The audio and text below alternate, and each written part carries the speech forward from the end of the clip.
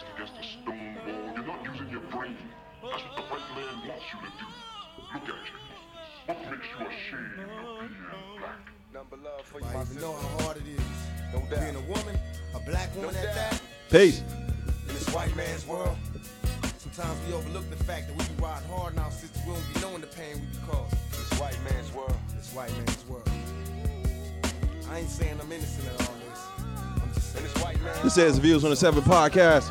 for all those times that Peace I to messed Park. up, we messed up. Yeah. Dear sister got me twisted up in prison, I miss you. Crying, looking at my nieces and my nephew's picture. They say don't let this cruel world get you. Kinda suspicious Swearing one day you might leave me for somebody that's rich. Twist the cap off the bottom. I take a sip and see tomorrow. Gotta make it If I had to beg the buck. Eating love letters late night, locked down and quiet. If brothers don't receive they mail, Best believe we ride. eating Jack Mac, staring at the walls of silence inside this cage where they captured all my rage and violence. In time I learned a few lessons, never fall for riches. Apologies to my true sisters, far from bitches. Help me raise my black nation, reparations are due. It's true, caught up in this world, I took advantage of you. So tell the babies This is how the I Views love on the 7 podcast. and girls born black in this white man's We ain't world. finished. And all I heard was, only thing they ever did wrong. Yeah. Born black in this white No man's doubt. world. All my ghetto motherfuckers be proud to be black and be proud to have this BJ shit like Chicago this. kid, I need you to not touch this. All these motherfuckers wanna be like us. They all wanna be like us. To be the have-nots. All here. God bless him. Shout out to hold his own. No motherfucking doubt. Being born with less, I must confess. Only adds on To the stress. two gunshots to my homie's head. Die in this vest. Oh man, peace y'all. This is the Views from the 7 podcast. Bonus. This your guy Spence. I'm joined with my homeboy Skinny, Yeah. Ivan, AKA Positive Pete. and What's happening? what's up, y'all? If y'all can't tell, man, I'm feeling good today, man. I'm feeling real fucking good today. It's been, You in a good mood. yeah, man. Hey, I've been putting in So you mad got a lot work. of sleep.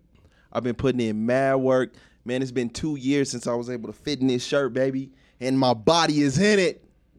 That's work, baby. I'm working. Hey man, keep working. Keep working. I see you. Well, what's up with y'all, fellas? Not really fitting yet, but Oh shit! That's cool. Just because you built like Captain America before the serum, nigga. before the service. Steve Rogers. What's up, fellas? How y'all doing, man? Not about your weekends or nothing. Just how y'all doing mentally? What's up? I'm good, I'm in a man. good space. You always good. I shouldn't even ask you. I'm in a good space. I'm in a good space. Yeah, same here. Yeah, man. I see you, man. Broke out the slides again. You already know. Boy, day beach. He going to a day beach after this. I'm already there. Just let me- I seen that Corona commercial. You ain't got to tell me where my beach at no more. Okay. All right, man. Without further ado, y'all, I told you, man, we wasn't going to let our foot off the gas. We wasn't going to let the things that's happening in our community go to waste.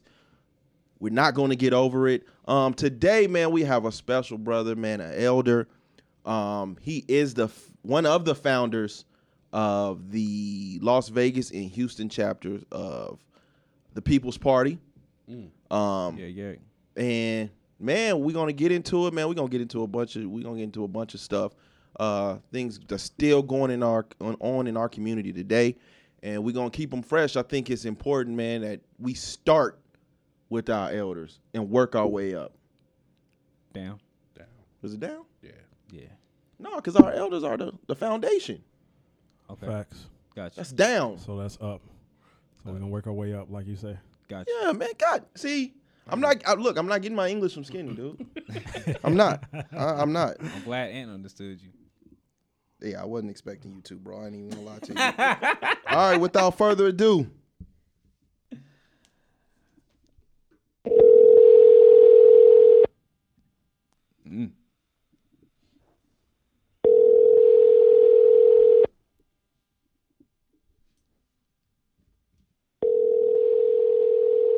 Brother might be on the toilet.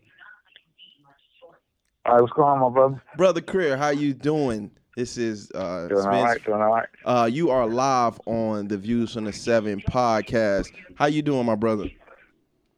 Doing good, doing good. Just sitting here on a Sunday chilling. Glad to be here.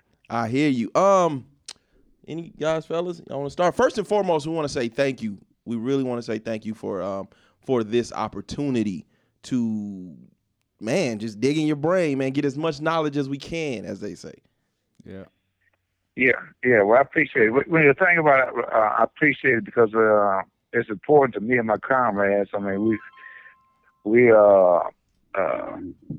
still here, but we're losing comrades every year, left and right. So it's important for the legacy of the Black Panther Party to live on. And it's almost 55 years later, and it's living on. A lot of youth, look toward the party and stuff. So I appreciate you having me. Absolutely. Before we even get into the legacy and the history of the Black Panther Party, how are you doing mentally? This is the 50th anniversary of the assassination of Carl Hampton. But right. with so many of your comrades being assassinated and being in prison, how do you deal with it all? Well, the thing about it is that you continue the struggle and continue being a servant of people. Many of my comrades, with myself, we still participate in pushing and fighting, and we might not be able to do the things that we did when we were younger. Because as P. Newton said, the youth is the future of the revolution. But the thing about it, I'm so proud of these young brothers and sisters now that's been in the streets for 20 days straight. It brings a smile to my face. Actually, in fact, I was talking to my comrades the other day, and she said it brings tears to her eyes because of all the things that we went through. And to get to this point, and it's not the end because the struggle is protracted. It's not, in the party we should say that, it's not, you don't go from A to Z. Everything is A, B, C, D, you know what I'm saying? Yeah. And so I'm very proud of young folks out there in the street, and like I said, it brings a smile to my face. Woo. So, starting off, your beginning, how did you find your way into the struggle? Well, the thing about it is, believe it or not, from my parents and the community I grew up in. I grew up with my father, in fact, Dr. Clear, practiced medicine in Las Vegas, and my mother, Dorothy Clear. I mean, I grew up on stories of the Depression. I mean, my mother talking about how when a neighbor didn't have anything, and they might only had a cup of beans, they'd split it with them, and how the community would come together. I mean, the first time I saw my daddy cry was when Martin Luther King was assassinated. And he, he had tears. I mean, he wasn't boohooing, but he had tears in his eyes, and he kept saying, "Why did they kill him?" He kept saying, "That man ain't never done nothing to nobody." Yeah. Why did they kill him? So it's just like Prince's song, "The Sign of the Times." I grew up. I was born in 1952. I grew up when seeing police with dogs, and I ain't talking about as demonstrations. I'm talking about in the street as a kid. And them sticking dogs on people. And all the police were white. And so I said at the same time, and growing up, watching the whole civil rights movement. And cause that's the thing with TV. Just like now, now it's social media. Yeah. But back then, TV was, of course, it was black and white, but it's something that you saw You said the newspaper. Relax. people getting beat, or you saw the Vietnam War in actual time, you know, so it had a huge impact. So back then, the majority of you guys' information was through the newspaper and television, correct? Yeah. Newspaper. And then, like I say, you had TV. You had Walter Cronkite, who was one of the first, because Walter Cronkite was the first one who told the truth about what was happening in Vietnam. You know, because American people were being told how we were kicking ass. Yeah. And Walter Cronkite went over there, and he came back and he said that we losing the war. You know what I mean? And plus, not only losing the war, what are we fighting for? You know what I mean? So he was the first one to tell the truth on television. Right. So with the because you grew up in, you say 59? 52. 52. Oh my goodness. Okay. I was born in 52. Yeah. I was Okay, born so in from Houston, 52. Texas So in you 1952. Ooh, yeah. that was right in the middle of the craziness. Yeah. And So then my family moved to L.A. in 1960. My father went to middle school in Los Angeles. So you've witnessed And so- it all. So we moved to L.A. and I tell you the thing about community, even back then, they used to have a Griffith Park in L.A., which is a big place. But every summer they used to have a picnic called the Houstonian, and it would be thousands of people that either were in L.A. because the migration during World War II, most of the blacks that came to California from Louisiana, Texas, Arkansas, and so they would have this Houstonian picnic. So it would be thousands of people. It'd be people that were living in L.A. and their families would come in from Houston, and it was a big celebration. People from Houston would bring like newspaper. One of the black newspapers here is called the Ford Times, which is still being published. And people would bring the Ford Times so people could see news about what was happening in the black community in Houston. So like I say, the sign of the times, and people were, it was family was very important. Yes. Back in the 50s and the 60s. So how did you guys throughout? How much of a part did these huge assassinations play in the making of who you are? The Martins, the Malcolms, very prominent figures in our community, even abroad, just assassinated. Yeah. And so how? The thing about Malcolm, and I want to say this, that, like I say, just like the news media is now, so Trump calls them fake news, but even back then, what I want to say before I talk about Malcolm, it's like when you watched on TV and they would say that, they didn't say the Nation of Islam, they would say the black Muslims. It was like to put fear in people's hearts, Yeah, absolutely. They would have Malcolm talking about the devil and the white folks and stuff like that. But, when Malcolm was assassinated, then everybody in my generation, you read the autobiography of Malcolm X, by Alex Haley. And Motown put out a LP. A lot of people know what an LP is, but it was an album. Yeah. And it was his speeches. And so it inspired our generation. Now, the Black Panther Party, we consider ourselves the heirs of Malcolm X. That we were his children.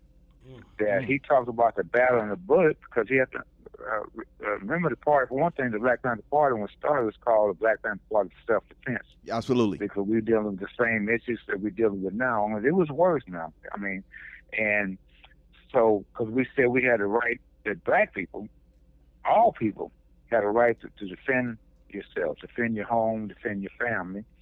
But also, we believed in, like Malcolm said, the ballot or the bullet. That you still had to use political power because, that's how was available then and was available now. Yes.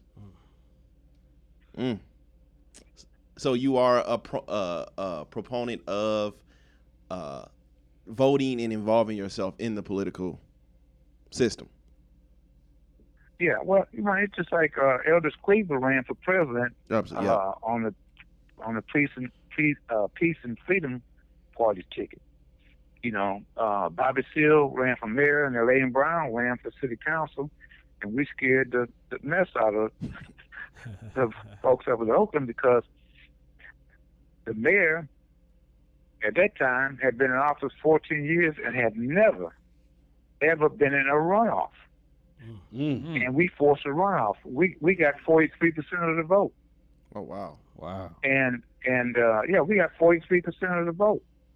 And but we had a well-oiled machine, and like I said, he had never done it. So you have to use all tools and all people, because it's a place for everybody in the struggle. Yeah.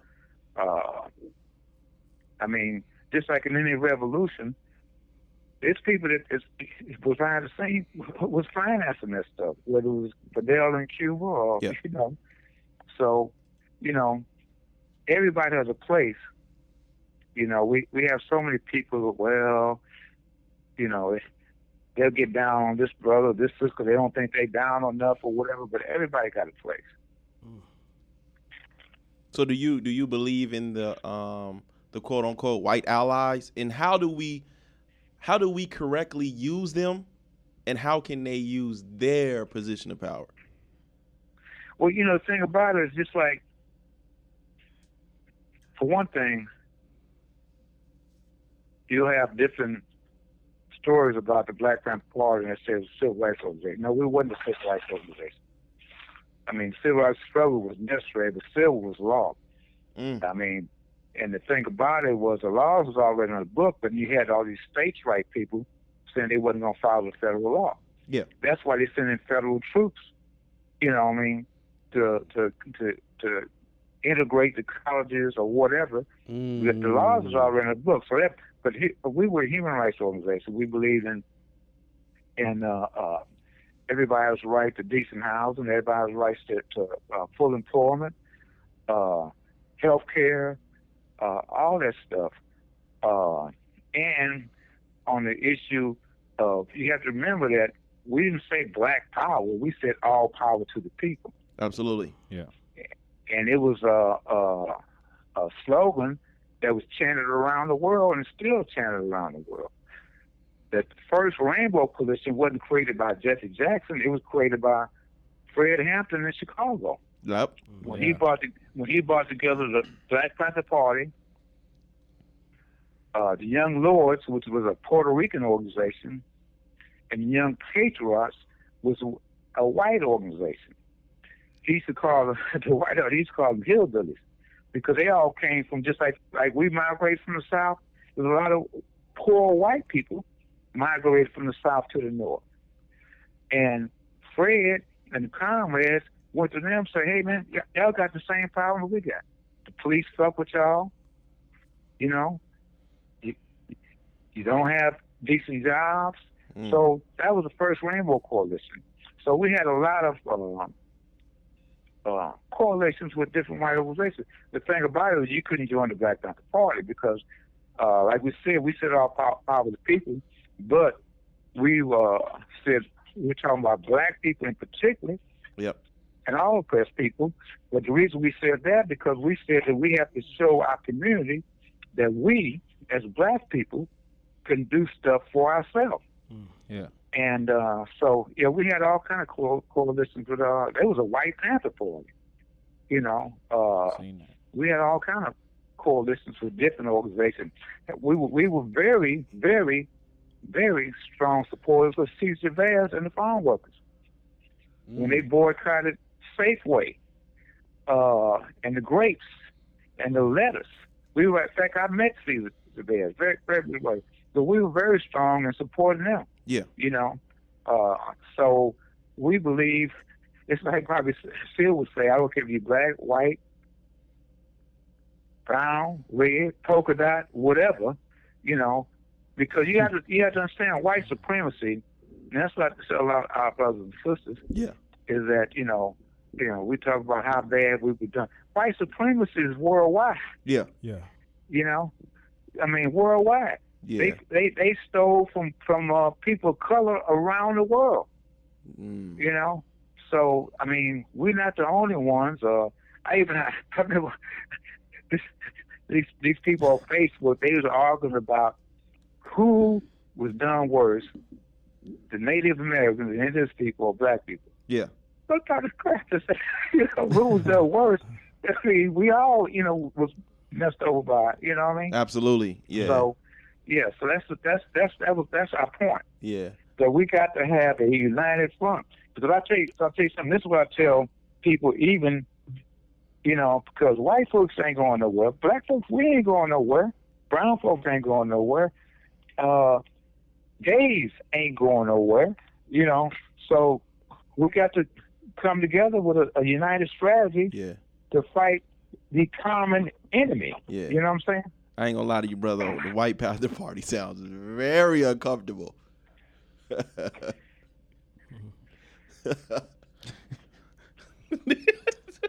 So, coming up in your heyday, who are some of the ancestors that you look to? Oh wow, man! Of course, Stokely, Kwame Ture. Malcolm, Martin, and it's a shame, just like even today, that we don't educate them, because I knew nothing of Marcus Garvey as a kid or as a teenager. You know what I'm saying? Yep. Until I started studying about, studying about our history. Mm-hmm. And, but of course, I knew about Nat Turner, and, so, I mean, that's the thing, is so many people, I mean, just like my father's generation and the generation before him, people think that, they cowed down to, it's just like when the movie Roots came out and I was in high school, you had people telling, man, if I lived during that time, they wouldn't have treated me like that. Nigga bullshit.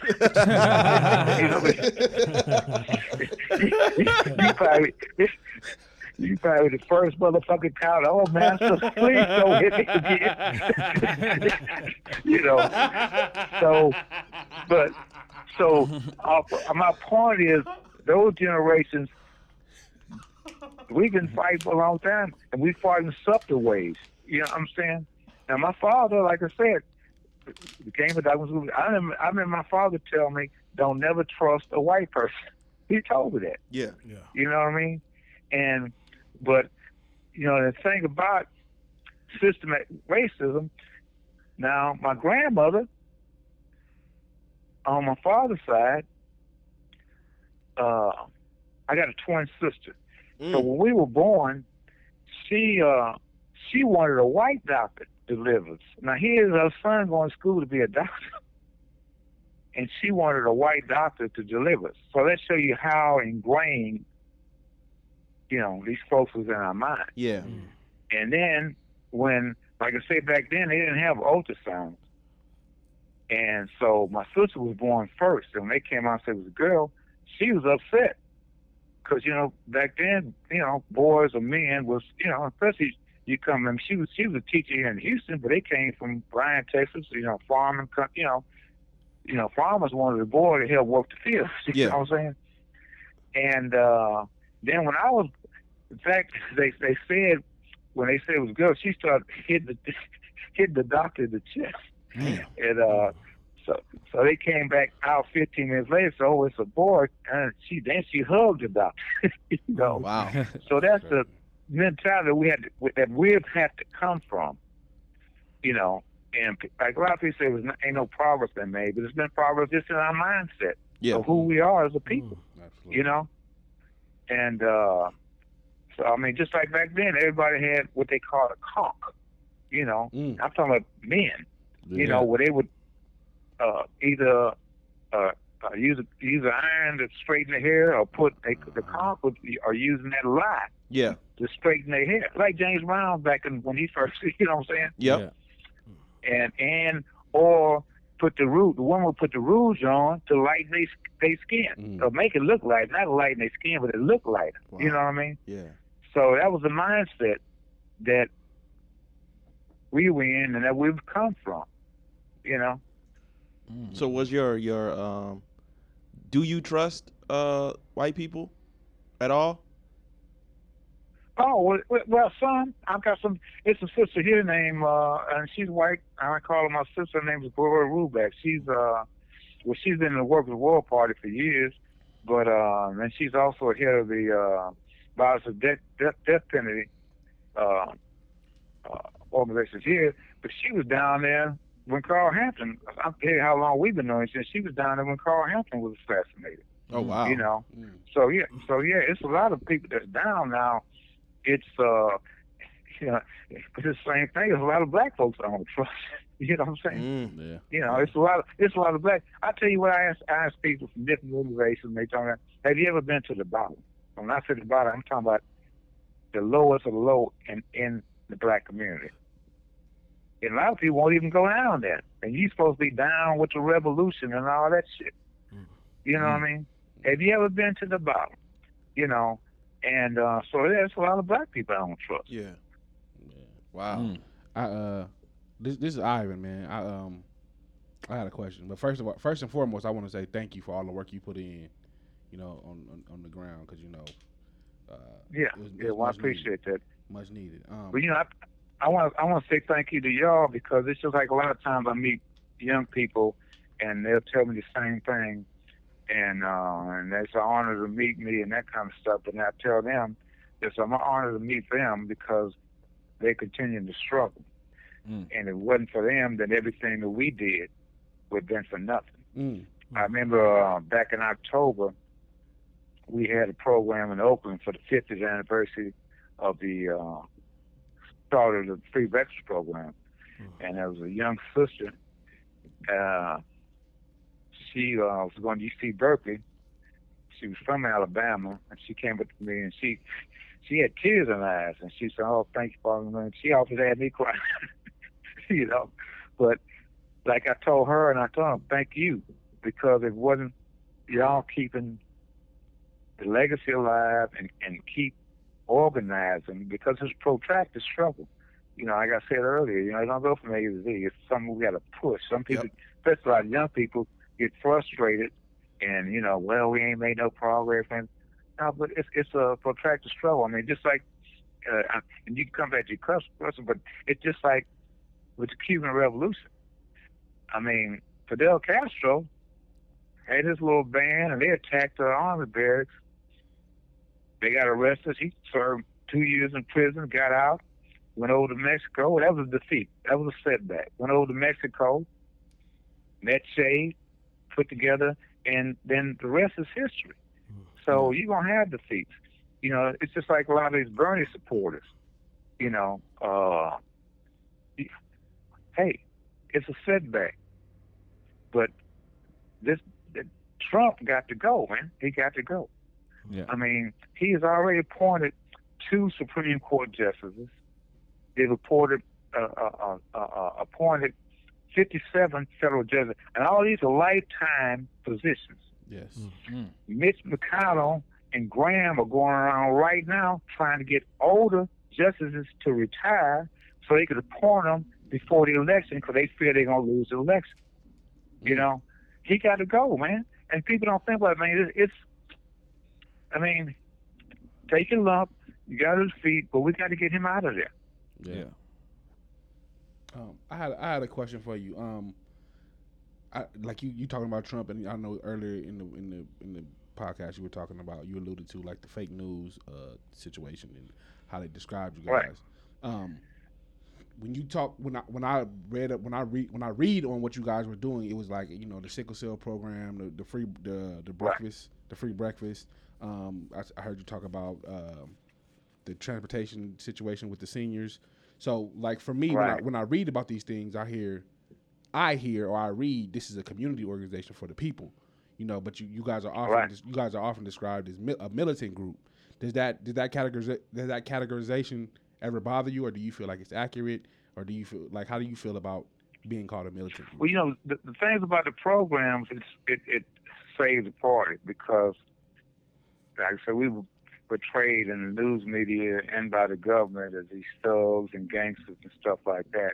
And it's like when people would meet you through the programs, they say, wait a minute, he's just like my son or my daughter. In fact, when I remember the Houston Post came over in the Fourth Ward where we had office, and they interviewed all these senior citizens, and they were like, man, these young brothers and sisters are angels sent from heaven.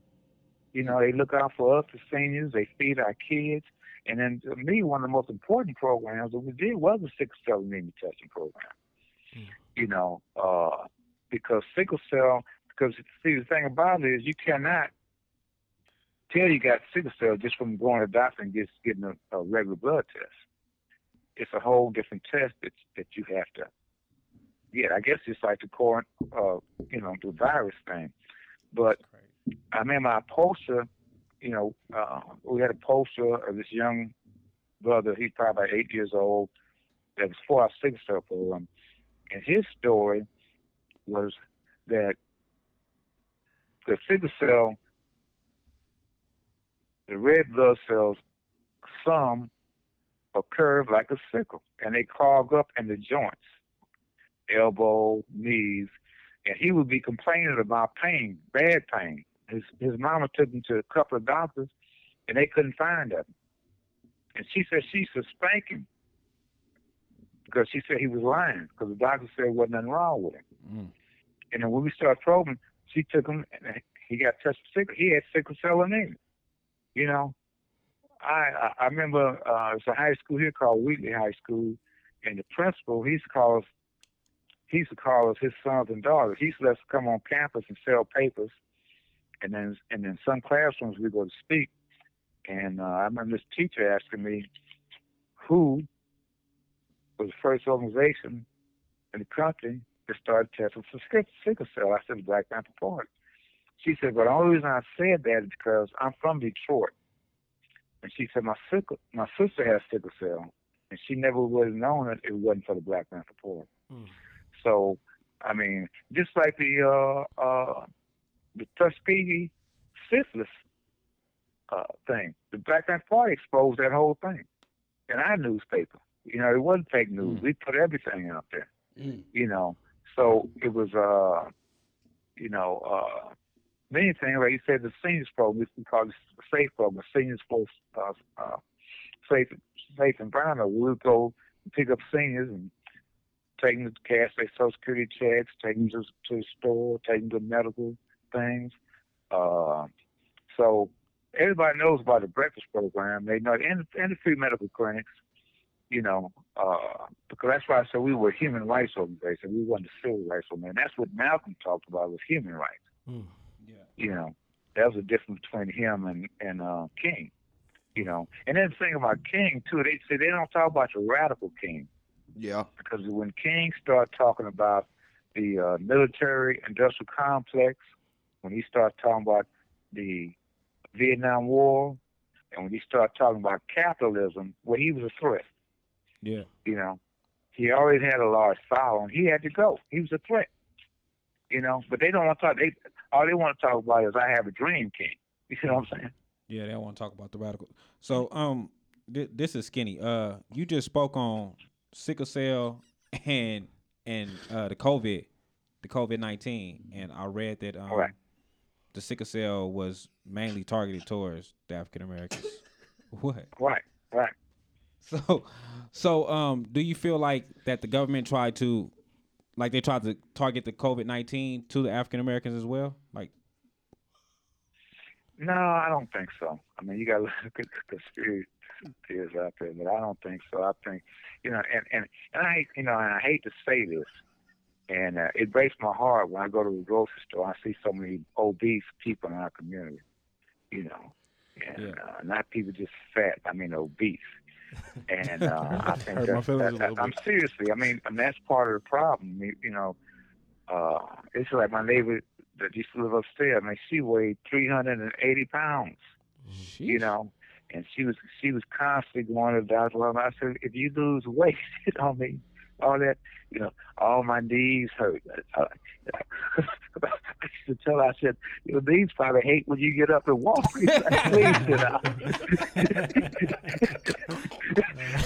You know, but I mean, seriously, if you look at our country, especially in the South, fried foods, sugar. If you come to the South, if you want sweet tea, you're gonna get sweet tea. Yeah. You know what I mean? I mean, people in the South put sugar on everything. Black people in the South, spaghetti, of course, grits. I mean, everything. You know, and salt. You know, the thing about with me is like when a person gets high blood pressure, the doctor tell you to cut back on salt, stop using salt. Well, why wait to get to that point? You know what I mean? Yeah. You know, like they talk about preventative medicine. Why wait to get to that point? Because both those white things there, sugar and salt, they kill us. Mm. You know, and there's people walking around not even just obese, but they got high blood pressure or diabetes because of all that salt and sugar. You know? Yeah. Okay. And pork. You know, and pork. Don't let me leave that out. All right, hey brother, this is Ant. I want to ask you. I'm going to go back just a tad bit, really quick, to the organization. You guys are one of the most well organized, organizations we've ever seen on so many different fronts. Right. Was there an organization before you guys that we don't know about that you guys modeled this after, or was this just a result of young, brilliant minds coming together, brainstorming, and tossing out ideas? Well, the thing about it is, it's just like, Roy Williams, who picked up arms, and you had the Deacons of Defense that picked up arms, and just like the brothers in Lowndes County, Mm-hmm. They had the pamphlet. In fact, Bobby Seale and Huey P. Newton got in touch with them and asked them if they could use the panther as a symbol of their organization, And so, like I said, at the same time, because you have to think about it too, is that when Bobby Seale and Huey P. Newton started the Black Panther Party for Self-Defense, anything was going to go international. It was just a community-based, we're going to patrol the police. Yeah. And they patrolled the police with weapons, and they carried a law book and cameras and tape recorder. And then it went national, for one thing, when Bobby Seale and the Comrades went to the courthouse, because the legislators wanted to pass this law called the Mumford Bill, which they did pass, saying it was against the law to carry loaded weapons in the street. Yeah. Now where was the NRA then? Yeah. Yeah, it was but the black folks, and that went. I mean, I got comrades that I met, and I was younger than them. I got comrades. That was one of the reasons they joined the party. Yeah. Because of the first chapter was the Sacramento chapter. His brother named Charles Bronson. He saw that, and he came to Oakland, and he already had his little group together. And you had L.A. and the first chapter outside of the state of California was the Seattle chapter, was founded by Aaron Dixon and his brother Elmer Dixon. And then you had the incident with Huey P. Newton, when he was accused of killing a policeman and one of the other. Well, of course, it went worldwide. Free Huey movement went worldwide. So that took the party from just a community-based thing in Oakland to a worldwide phenomenon. Yeah. I mean, it's people. It's just like, it's like the whole African race. I mean, it's people from Angola and Mozambique that was fighting, and they said they took the example from the Black Panther Party. it's a group here that has a thing on Angola Little Racing Day every year. They invite me to the thing. It's a big dinner and banquet and stuff. But like I said, 'cause they took example from the Black Panther Party to stand up and so it became a worldwide phenomenon. But like I said, it just started as a local community organization. Yeah. Off topic for a quick minute, and I don't want to dive too much into this, but it was interesting to me because Kwanzaa is a huge holiday, and I know the conflict between the Black Panther Party and Ron Karenga. Is that something something you celebrate? No, I don't really. Now I'll go to Kwanzaa celebration here, but no, I don't celebrate. I'll go just to support my. Just like one of my best friends, and he's over here almost every day, Kobe Tahaka. He's a NASA chairman of the NASA Black United Front. Yeah. Which is a Black NASA organization. And, we talk so, but I go to support, or another one of my good friends is Abdul Halim, who's the minister of the mosque here in Houston. And so I go to support them, but no, I don't, because for one thing, it's not just a beef, but Ron Karenga and his organization killed 4 party members. Yeah. I mean, everybody knows about Princess Bunchy Carter and John Huggins in L.A., but they also killed 2 members of the party in San Diego. So I mean that's blood. I mean. So no, I don't celebrate Kwanzaa. Okay.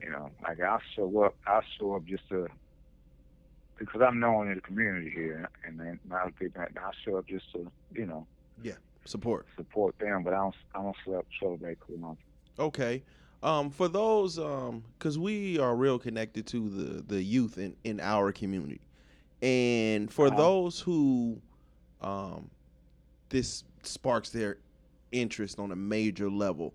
The Panthers that we've come to know, the Eldridge Cleavers, the Fred Hamptons, Huey P. Newtons, Bobby Seals. What Panther members did you work with that were very prominent in what we've come to know? Are the leaders that should be highlighted?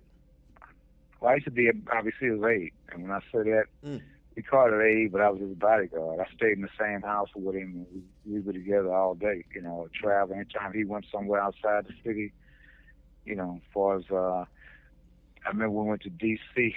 for this, it was a meeting on the census. Yeah. Because, all the Black organizations say it was an undercount. And, I traveled anytime he went out of town, I traveled with him. And I worked real close with Lee Lane, and I knew Huey. I drove Huey a few times, but I had contact with him quite a few times. Huey was very, he was a genius. He was,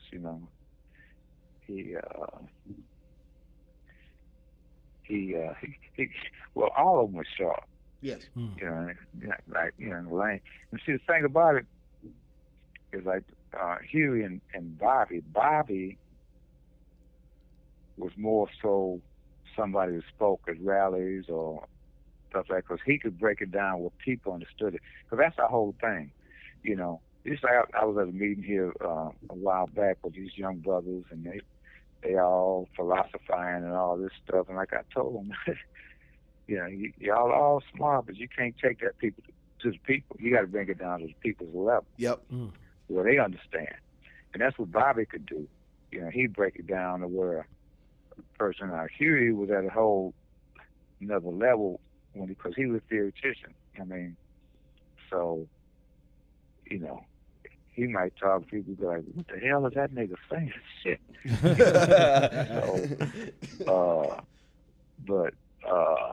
And then Lane, I worked with Lane a little close. I hadn't seen any Lane Brown since probably 1978. She came to Houston maybe about 4 years ago to speak. And in fact, she came in to Vegas. We had a function in Vegas. But anyway, so I hadn't seen her since 1978. So when I walked up to her and she was like, "Oh, Bunchy," she said, "Man, we went to hell and back together." I said, "Yeah, we did." Cause that's the thing about it. People want to fantasize about the party and do other stuff, but it was real. I mean, we lost 32 comrades. I mean, dead. We still got people in prison right now, like Mamuya. Yep. So, it was real. There wasn't no. I mean, you had to be dedicated. You had to be serious. I mean, there's a lot of people, I call them in and outers. They joined the party, they went in. Then once they saw it was hard work, or that you was going to be harassed by the police every day, they wasn't around no more, And so yeah, it was serious. It wasn't no fantasy. It wasn't no, it was serious. It was hard work because just like let's say the breakfast program, you had to work up 4:30 in the morning, go prepare the meals for the kids.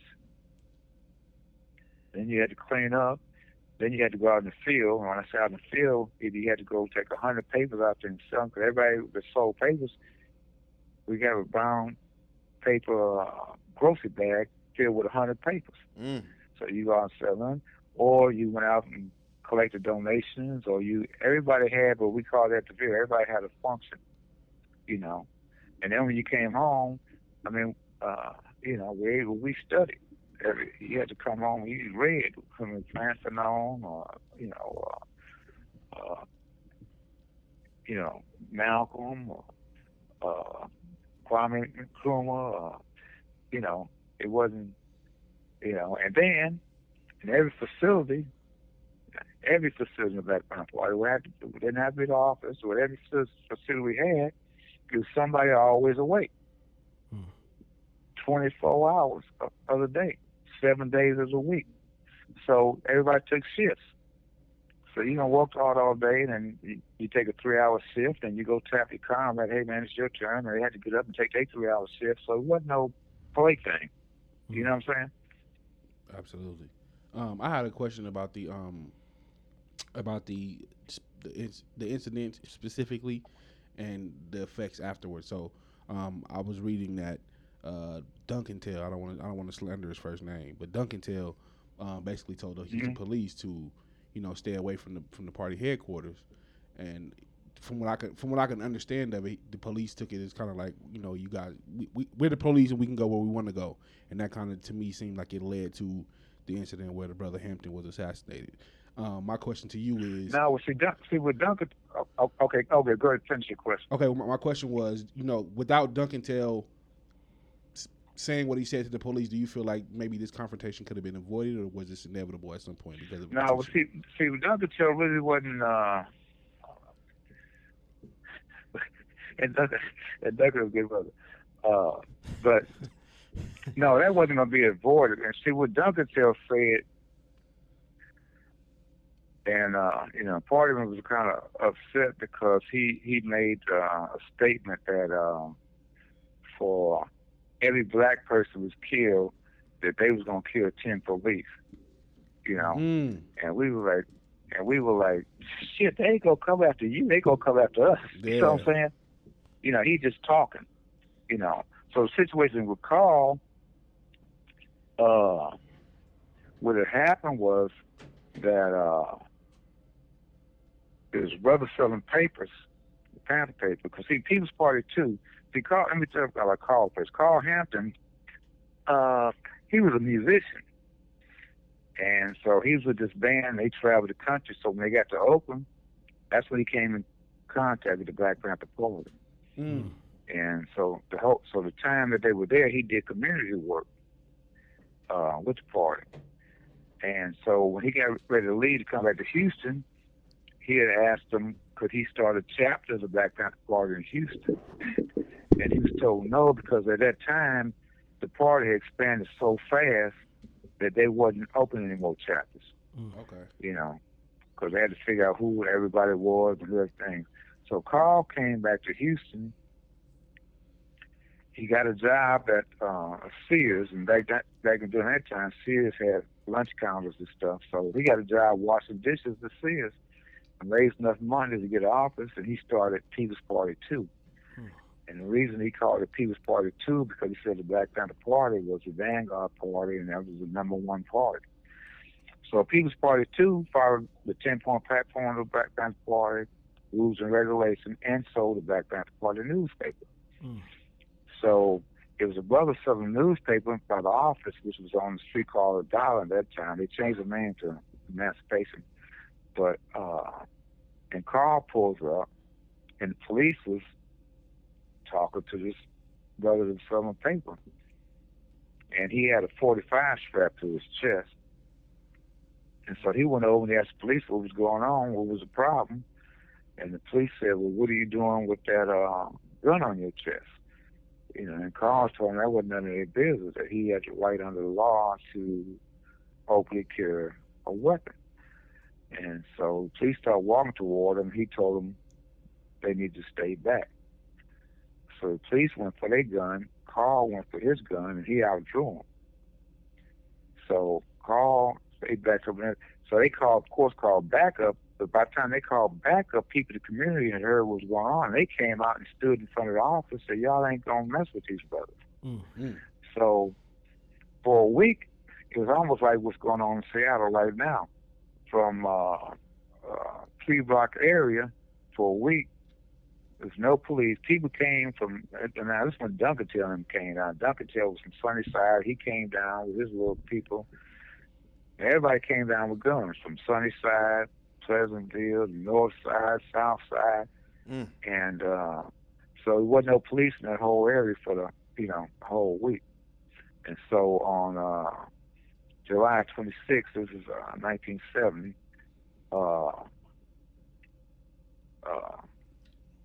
Congress was holding a rally at Emancipation Park, which is right across the street from the office.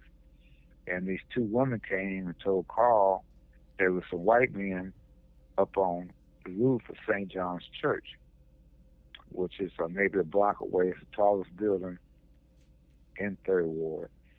So Carl and this white guy, Barty Hill, he's from the John Brown Association, organization, whatever. They walked down to see what was going on. So it was 3 police on the roof. It was 3 snipers, and it was another guy, was a reporter. He was the spotter. He had interviewed Carl 3 days before, so he was the one who was going to show him which one was Carl. So when Carl and they walked down the street, they was crossing. So when they came across the street, police opened fire. And Barty Hill got shot in the shoulder. They shot Carl, and this sister, brave sister, because she wasn't a part of the organization, wasn't part of the struggle. She drove up in her Volkswagen and put Carl in the Volkswagen and drove him to the hospital, where he died later. So that's how it happened. Duncan Taylor didn't have anything to do with starting, the whole thing. But yeah, that's what happened. Okay. Do you feel like the People's Party 2, the movement died a little bit once Brother Hampton was assassinated? Like, or how did it go? How did things proceed going forward after that? Oh no, it got stronger. I mean, my comrade James Vann, he became the chairman, and proceeded, and we moved into a new building in the middle of the street. We still had the first building was on the corner, and that was going to be, I tell you, Congressman Nikki Leland was a huge supporter of People's Party 2, because him and Carl were good friends. In fact, the night Carl got killed, he came down as he was happening. He got arrested. And, he graduated from Texas Southern University in pharmacy, so the original headquarters was going to be turned into a free health clinic. We moved down about 3 floors down to a 2-story house, and that became the new headquarters People Party 2. And the clinic never got off the ground because the police came by and shot the building up. Jeez. And then the health department said it wasn't fit to be, a clinic. But yeah, we had a lot of support. I mean, a lot of support. So, moving forward, at any point did you feel like, not internally, I think the struggle never goes away. The feeling to want to fight never goes away. But internally, did you ever get to a point where it was almost you felt like the organization was fighting a losing battle?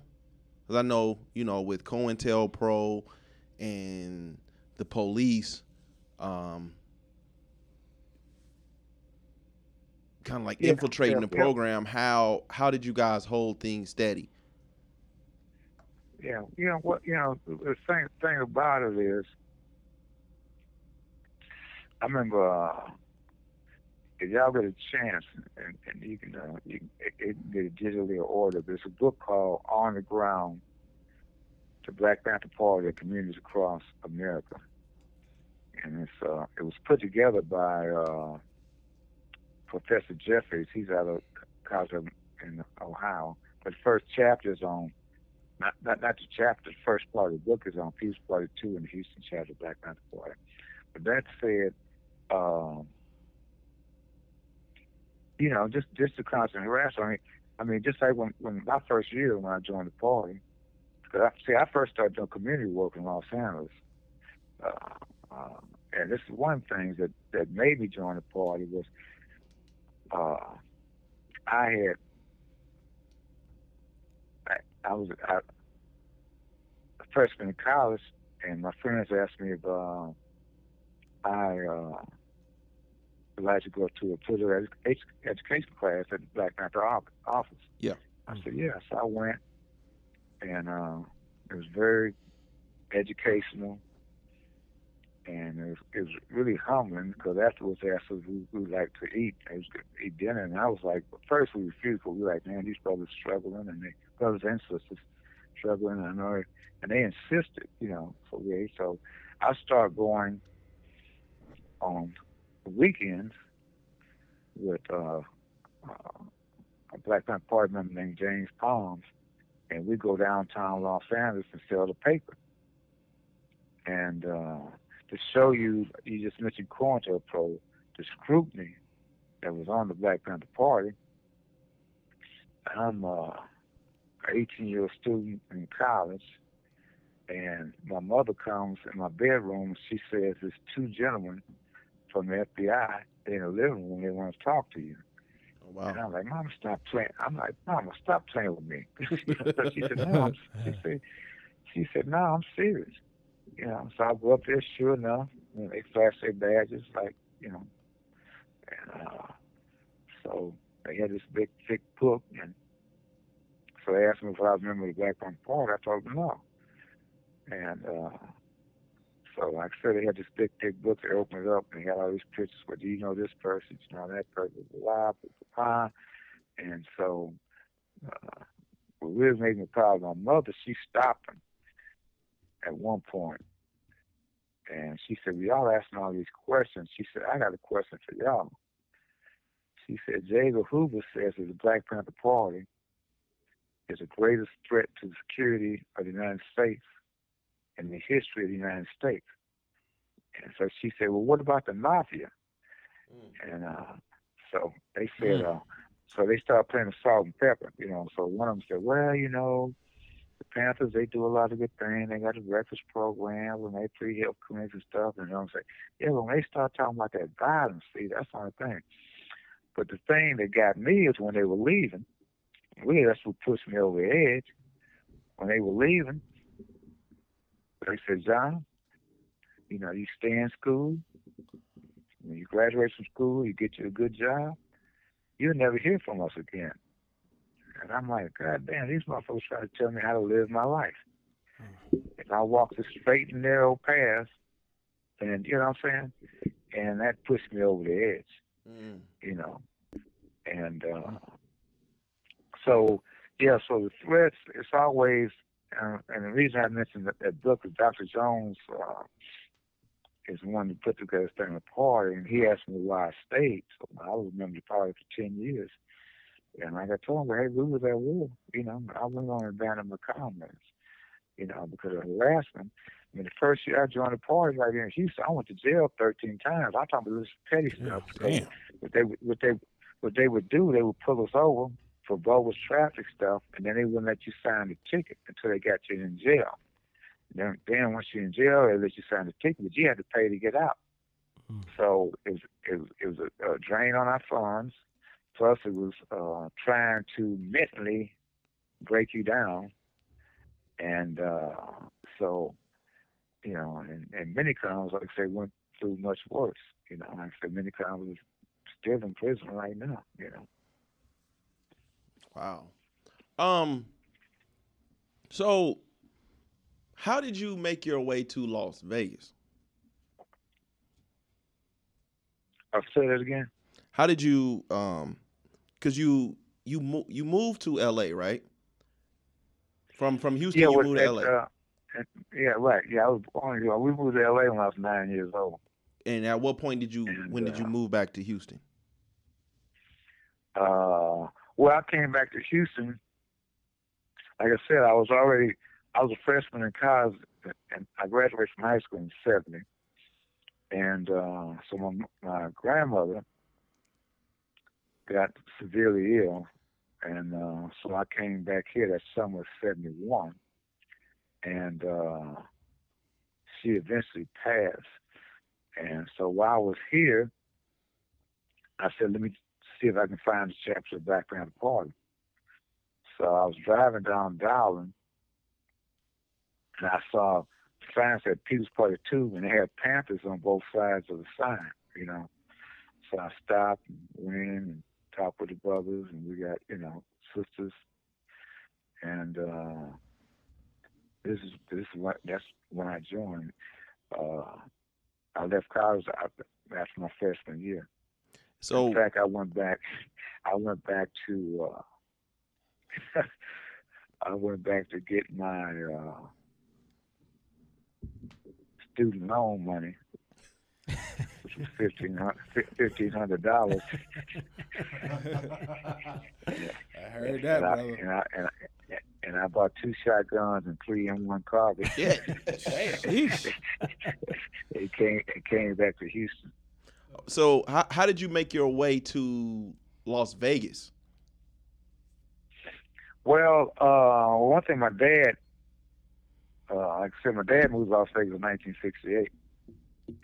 So what had happened in the party, I had many functions. Like I said, I was Bobby Sears' aide. I used to be head of photography for the newspaper. And one of the things I used to do is every weekend, I'd take a group of comrades to L.A. or Las Vegas to collect donations. And so in 1977, we were ready to go back and expand. Darren Perkins went to East St. Louis, and I came down to Vegas and started chapter there in '77. In 1977, you also said that Las Vegas is an example of what's wrong in America. Can you explain what you meant by that? Well, Vegas is the entertainment capital of the world. I don't care what anybody says, And the thing about capitalism is, it's all about money and about keeping you entertained, to keep you dumbed down to, what's going on. Just like I was talking to somebody yesterday, and go away from Vegas, man. It's like people watch, what's that show about, this fat white girl and country people. Anyway, anything, I think you might know the show I'm talking about. But people watch that stuff, they keep you dumbed down. And, or like the hip hop kids of Atlanta, Yeah, rap game. Rap game. Yeah. Yeah. They keep you. So Vegas is, is one thing. It's all about money, and it's all about entertainment. That's where they try to keep you entertained, or just like with the things going on now. I mean, 20 straight times. I've never seen anything like it. But I told people. In fact, I mentioned earlier, Kofi. I told him when everything started, I said they're gonna do just like it did after the Watch riots. Because what they did, the capitalists, they just stole money at the problem. A Band-Aid. Yeah. And so after Watch riots, for one thing, white folks was like, "What the hell? We thought niggas was happy and shit." You know what I mean? What the hell's going on? And so they started throwing money at it, and he started these economic development programs, and they started this college program, and that's what they're doing now. But see, the money gonna go to people like the NAACP, the Urban League, people that's not on the ground in the community every day working, like they Stretch or other organizations. You know what I'm saying? And so it's not gonna work unless they come into the community and investigate who's out here year round doing stuff in the community with little money. Let's help them out, and they can do more. But just like I saw, Digiland gave the NAACP $2 million, and all of them they give them, or they go on to Black Lives. And us Black Lives Matter is supposed not to be an organization. It's supposed not have no, what I'm saying. So who you gonna give the money to? Right. So what you saying that about the NAACP?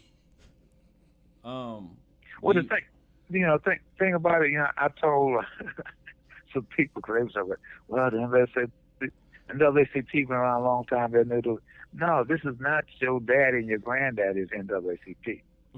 Okay. This is not W.D. Boyce's NAACP. This is not Thurgood Marshall's NAACP. Or Roy Wilkins' NAACP. Now, you want to find NAACP, you know where you go? You go to one of these banquets or one of these nice hotels, or look at the NAACP awards show on. You ain't gonna find them in the community. I bet if you went over there on the west side, I'm talking about the real west side. I ain't talking about, you know what I mean? That's where we at right now. And ask them who is NAACP. Majority of people would say, I don't know. Because they're not in the community doing anything. You know what I mean? They accept scholarships. Now, we need scholarships for kids, but goddamn, half them people, not even half of them, majority of them, they got money. Why don't you just give somebody some money to go to school? You know what I mean? Why don't you do something in the community where it's needed, the people that need it? So they taking the money, but they're not putting the money back into the community is what you're basically saying. Right. They had these banquets, they charge $100 a seat or whatever, you know what I mean? And, we send up a scholarship for this, and that's all fine. Good. Like I said, we need to educate our people, but then half the ones getting scholarships is their kids. Yeah. Bro, you shaking the table. So coming to Las Vegas and starting a chapter, what were the race relations back then in the 60s and 70s? Oh man, it's horrible. We used to say, in fact, I put on Stretch page. Shout out to my brother Stretch. That the 3 M's ran in Las Vegas. The Mormons, the Metro Police, and the Mafia. That's who ran Las Vegas. And see, then back then, I don't know what's the name of these brothers? These brothers. In fact, one of them owned these. It was a store like Kmart, but it wasn't Kmart. One of them ran a business that sold the bar setups to clubs and stuff, and one of them was the sheriff. I can't remember their names, but it was straight up racist, and they were Mormons. And so here it is, like if you come to Vegas, if you wanted to work, well, you had to go through the sheriff to get a work permit. Same way today. And And then they had a thing where the one that sold stuff to the bars was like, well, you got to go get a permit from the sheriff. So who you go, you know what I'm saying? Who you going to hire to put the stuff in? You know, that's guaranteed. You hire his brother, you know? And that was going on back then, you know? And it was very, very, I mean, just like, you know, in the 60s, you couldn't go on the strip for entertainment. You can go out there if you're a porter or a waiter or, you know, something like that. Yeah. It wasn't until Ruby Duncan and her welfare rights organization marched on the strip. Very courageous woman. Marched on the strip. And that's when things changed. Because I remember my dad first moved in '68 over the west side was Striker. You had casinos, you know. Yeah. You had the Cove and, you know, you had casinos on the west side. And somebody burned up the Moulin Rouge after a while, probably the Mafia. But, you know, everything was happening on the west side for blacks. Even the, you know, entertainers that perform on the strip, they couldn't stay on the strip. Right. Facts. You know, Sammy Davis, Red Fox, all of them, they couldn't stay on the strip. Facts. So they came to the west You side know, now. like that movie, Dorothy Dandridge movie, you know, where they had her in a bungalow way in the back, and they told her don't get in the swimming pool. Yeah. And she jumped in the swimming pool, and they drained the whole pool. You know what I mean? She done poured to the damn pool, got that black ass. They drained the whole pool.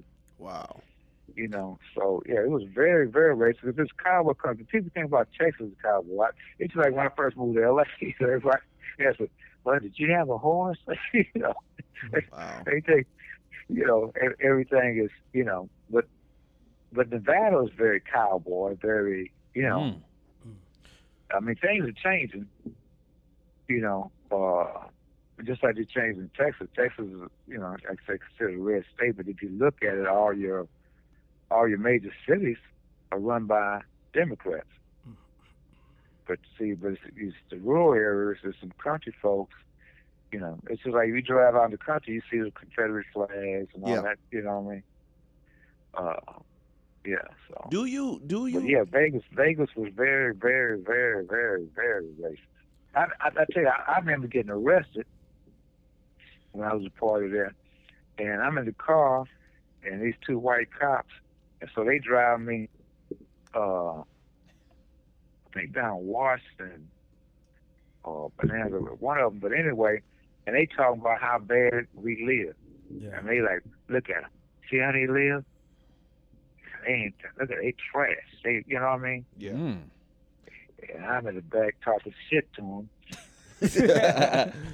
Do you speaking of like in, you know, in Texas and in other places right now, they're like knocking down like Confederate statues and Right. you can't, the Confederate flag, I think NASCAR, but you know, kind of like who cares? Right. But you know, Right. NASCAR, you can't use the Confederate flag no more. How do you feel about that? Oh, it's way overdue. I mean, look, if you go to Germany, you can't display no Nazi stuff. Yeah. You know, you go to jail. It's a crime to display any memorabilia of the Nazis. That's a crime. And then here, these were traitors. They were treasonous. And see, the thing about it, most of them statues wasn't put up. They wasn't put up right after the war. They were put up in the early 20th century. You know, and yeah, they need to come down because the thing about they talking about you trying to watch it. No, history needs to be taught. Yeah. You know, but we don't need to have no symbols. I mean, you put up a statue to praise somebody. Yeah. Yeah. You know what I'm saying? You know, so we don't need no statues like that. They need to come down. Yeah, I guess. You know, children, and then what? I don't know if it's still Mississippi or one of them. They still got at the corner of their flag. They still got the Confederate flag up there. What kind of shit is that? Yeah, I guess my position was, you know, I like to know where I am and where I'm not welcome. I don't know. I don't know where Right. these. I don't know where these statues were in terms of where they were within the state or the city. Like if they were in downtown or somewhere. But I would like to know. Oh yeah, well just like here, the mayor here just ordered. There was one in the big park here. It was Herman Park. It's one of them. He has a couple of them, but a lot of people upset because he's gonna still have them displayed. One of them's going to the African American Museum, and another one's going out to some small town somewhere. And but the thing about it, like I said, you don't need to glorify. I mean, yeah, we need to know our history. You don't wipe out history.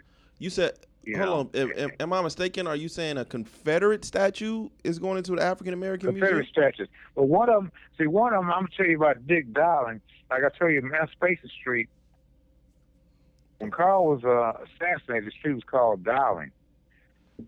Captain Dick Dowling was a Confederate soldier.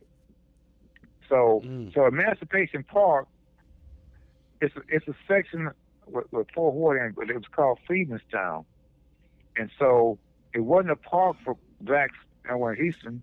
And so the residents of Freemanstown got together and they bought like 40 acres. And they created a park. They called it Emancipation Park. So in the white folks, the street going by Emancipation Park, they named it Dowling Street, which is for a Confederate captain. It just got changed 2 years ago to Emancipation. And but his statues, they had a statue of him in one of the parks, so they taken that down. And I didn't know this. They said the reason, like Juneteenth, that the reason that one of the reasons that blacks here didn't know about the Emancipation Proclamation was because of Dick Dowling, because the unions, it was in the paper today. I didn't even know this. The union sent these troops here, and they would come up Sabine River. And Dick Dowling and his little band of, Confederacy were over, but they had these cannons, and they pushed them back. So, because they were coming up to let people know that, hey, y'all free. So that's why it got pushed back 2 years. I mean, it was 2 years after emancipation that,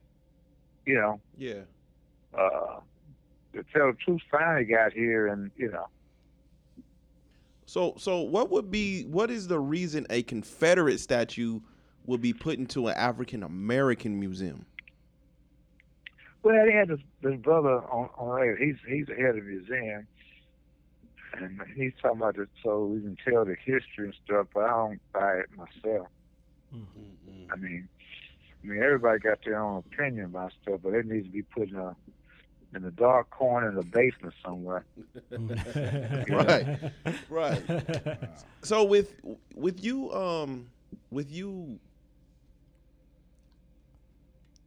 living through so many assassinations by police or assassinations by government, I'd say, to now where we are seeing these assassinations on social media, on people's phones. They're out in the open. Now you can just Google a name. Right. You can Google a name and watch someone get murdered. Right. What is your thoughts on that? Is this the new norm? Is this the new norm? Will we be seeing this time and time again, or at some point will you see it cease to exist? Well, the thing about it is, because right now it just seems like it's evolving. Yeah, and it's just showing what's been going on for years. I mean, it's just like, let's say, back in like my friend Crawford, I mentioned him a good. I remember before the elections back then, he asked me what time it reminded me of. I told him it reminded me of the late '60s. With Nixon and the party and the whole thing.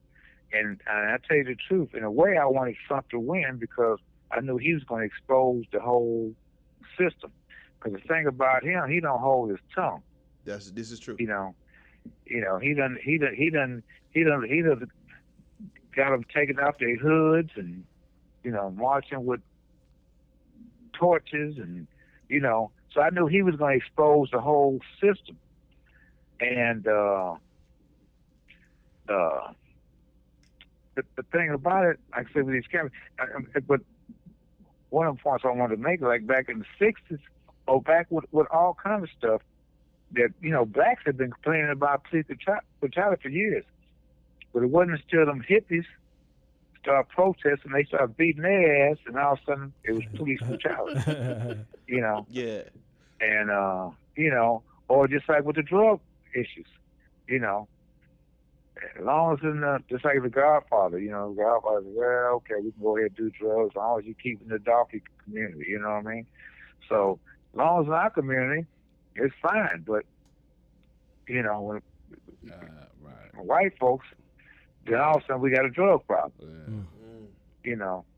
So, I mean, the system, we all know it's a double standard system. The whole justice system is double standard. I mean, just like the sentencing, right?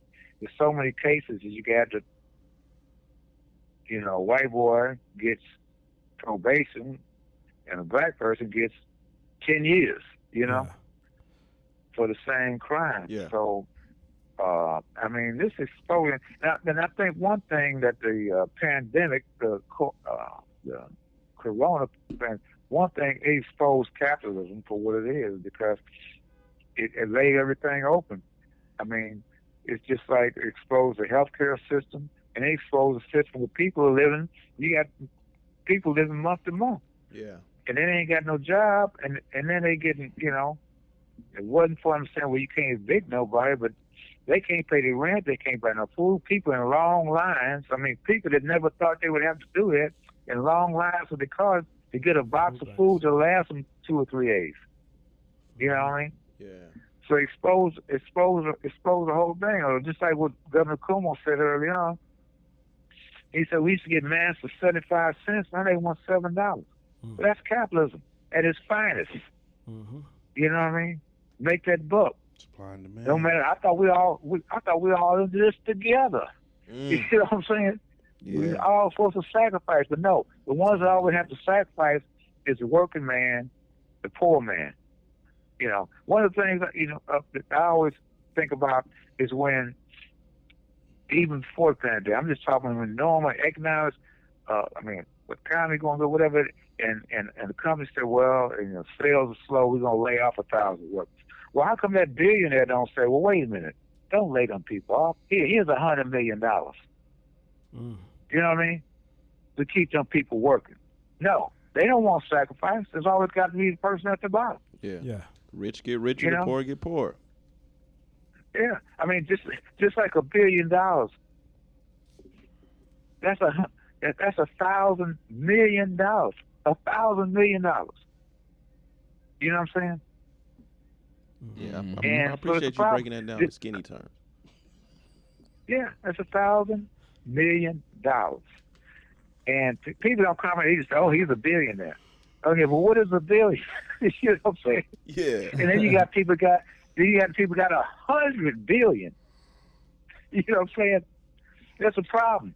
I'm gonna tell you about this little quick story right there. Here, me and Eric Huggins, when I was in charge of photography for the Panther paper, we were in Oakland, and somebody came by and told us that it was a guy living in a car in San Francisco.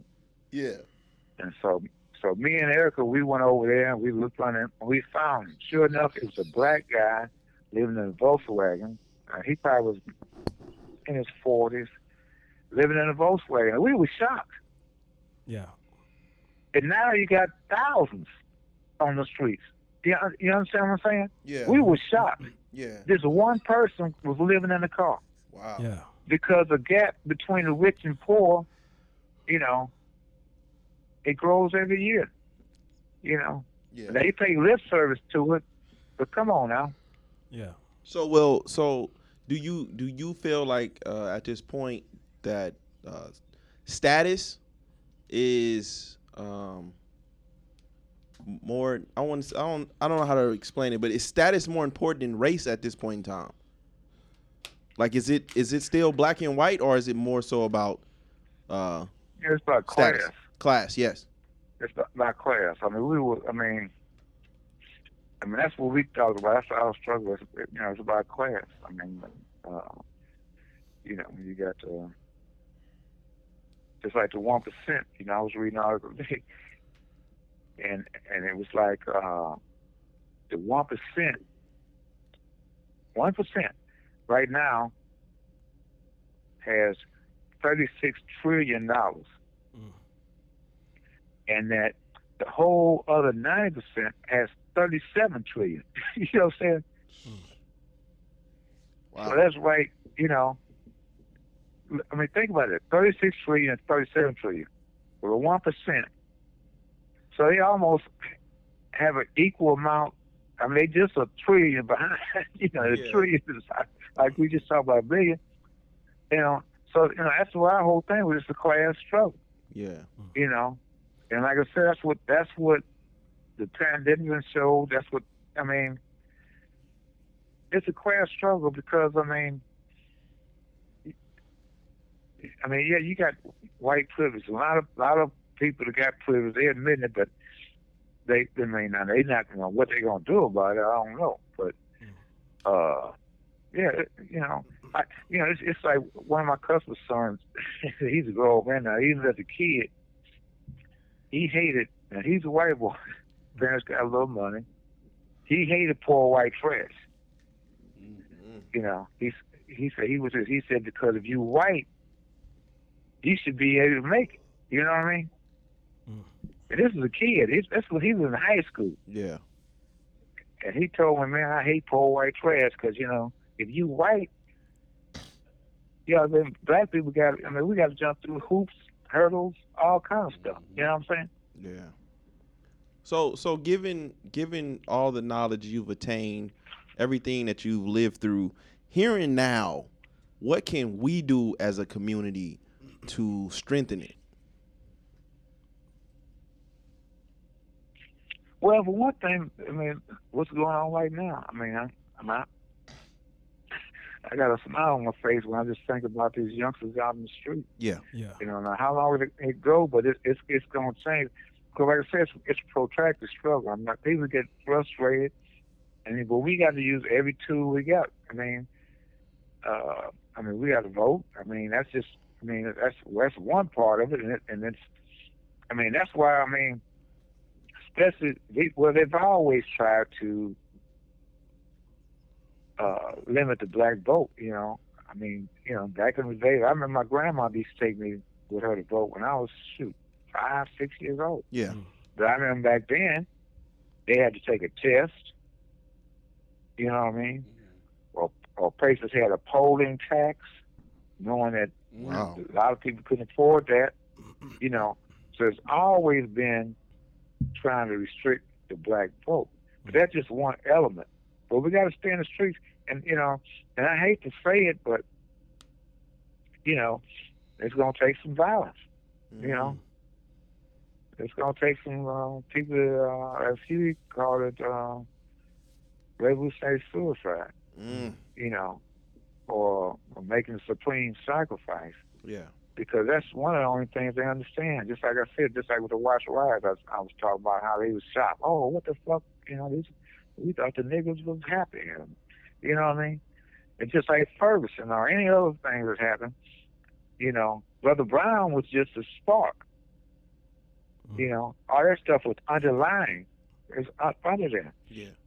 And then when it happened, they investigated, and they showed how the police department in Ferguson had been targeting black people for revenue. You know what I mean? Tickets and stuff like that. So as an elder, you say you're proud of the youth and what they're able to do right now. A lot of elders do not feel that way. At least the ones I've come across. Especially in the movement. And it's always been a rocky relationship between our elders and the youth on both sides. Is there any way you see this situation, the climate that we in, being able to mend that or bring us closer together? Well, you know, you're always gonna have, especially in our community, and then you got some people they call themselves conscious, and I don't know conscious of what, I don't know, but it don't matter. I mean, the youth are shaking these people up, just like the Black Panther Party did. I mean, think about the party. I mean, we lasted 16 years, but they brought everything they had against us. They went all the way to the top, you know. And even back then, you had a lot of the elders from the conservative, even with the sickle cell program. I remember NAACP and the urban, why are you testing? There's no cure. But the thing was, we could let a person know why they're in pain. Plus, we could tell you, hey, if your husband got sickle cell and you don't, what percentage of chance that your kid might become a carrier or have sickle cell? Or if you were a carrier, anyway, but, you know, they came out against it, then a year later, they setting up sickle cell foundations. You know what I'm saying? To raise money for sickle cell research, which is a bunch of, you know what I mean? So the thing about it, you can't worry about what people believe. You have to, because the thing about the party, we didn't just talk the talk, we walked the walk. Absolutely. You know what I mean? We didn't just say, well, we're going to do this, and we're going to do that. No, we did it. And we were young. I mean, I joined the Black Panther at 19. It's little Bobby Hutton, who was murdered in Oakland at the age of 17, joined the party at 15 years old. And see, the thing about Huey and Bob, they had respect. He wanted to join the party. They went to his parents and asked him. And they said, yeah, he can join. You know? So we were young.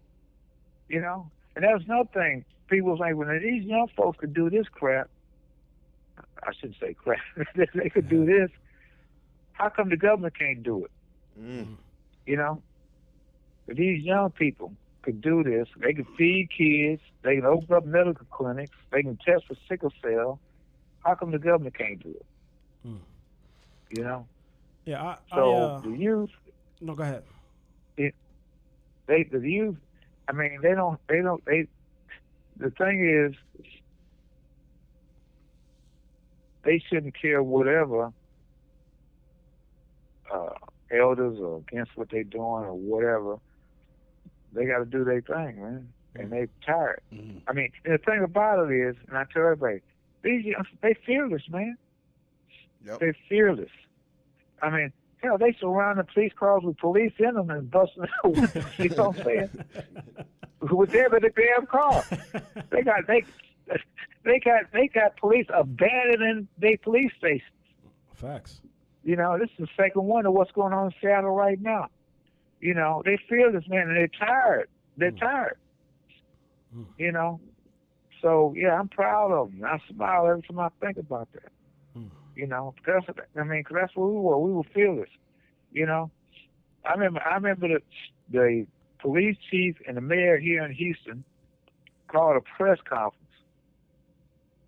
And in that press conference, the mayor said that within a year, all members of the Black Panther Party and People's Party too will be dead, in jail, or cease being revolutionaries. And we laughed.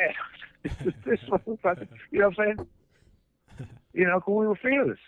Yeah. You think that made us shirk and go away? No. He just pissed us off. You know? I want to confirm something with you just for the sake of our listeners to be able to go back and reference, because you gave us a lot of names and a lot of things for us to go back and research. I want to confirm the sheriff's name in Las Vegas at the time. Are you talking about Ralph Lamb?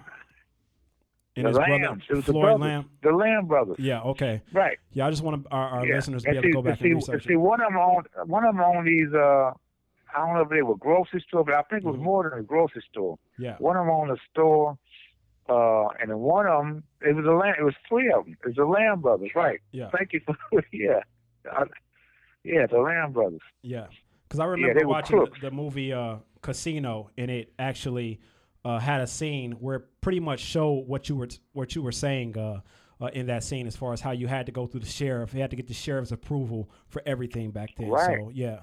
Right. Yeah. You couldn't work in Las Vegas unless you had a work permit. Yeah. It's almost like a part-time athlete. That's what I thought about it back then. I said, damn, because that's where it was in part-time athlete. You had to get a permit to work. You know what I'm saying? All right.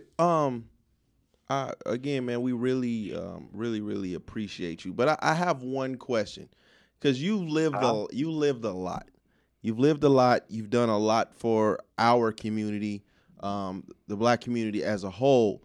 What is your legacy, and what would you want your legacy? What would you want included in that?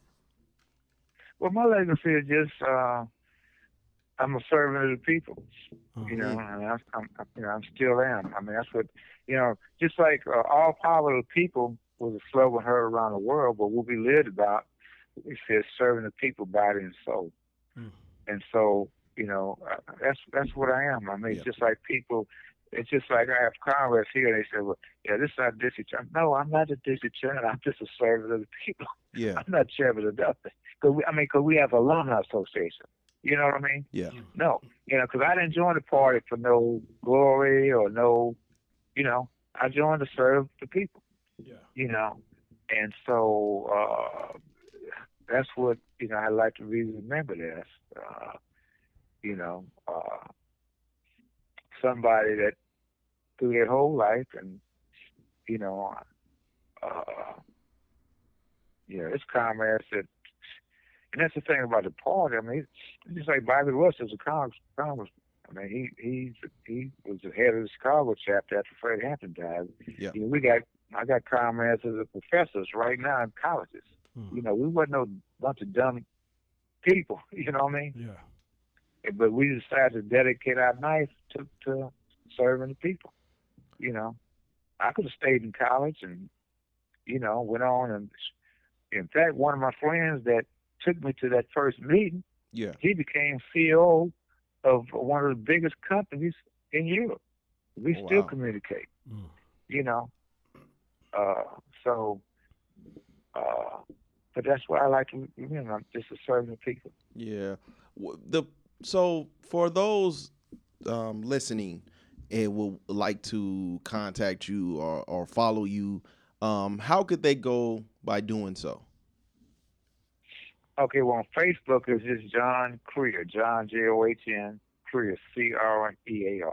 Okay. And then my email address is Bunchy, BUNCHYC00 @gmail.com. All right, fellas, any closing remarks? We just appreciate it. As Man, always. we thank you so much. I plan on keeping as much contact with you as I can, and you'll be hearing from us again. Oh yeah, okay, brothers. I appreciate y'all. Like I said, if it wasn't for people like you, then everything we did would have been for naught.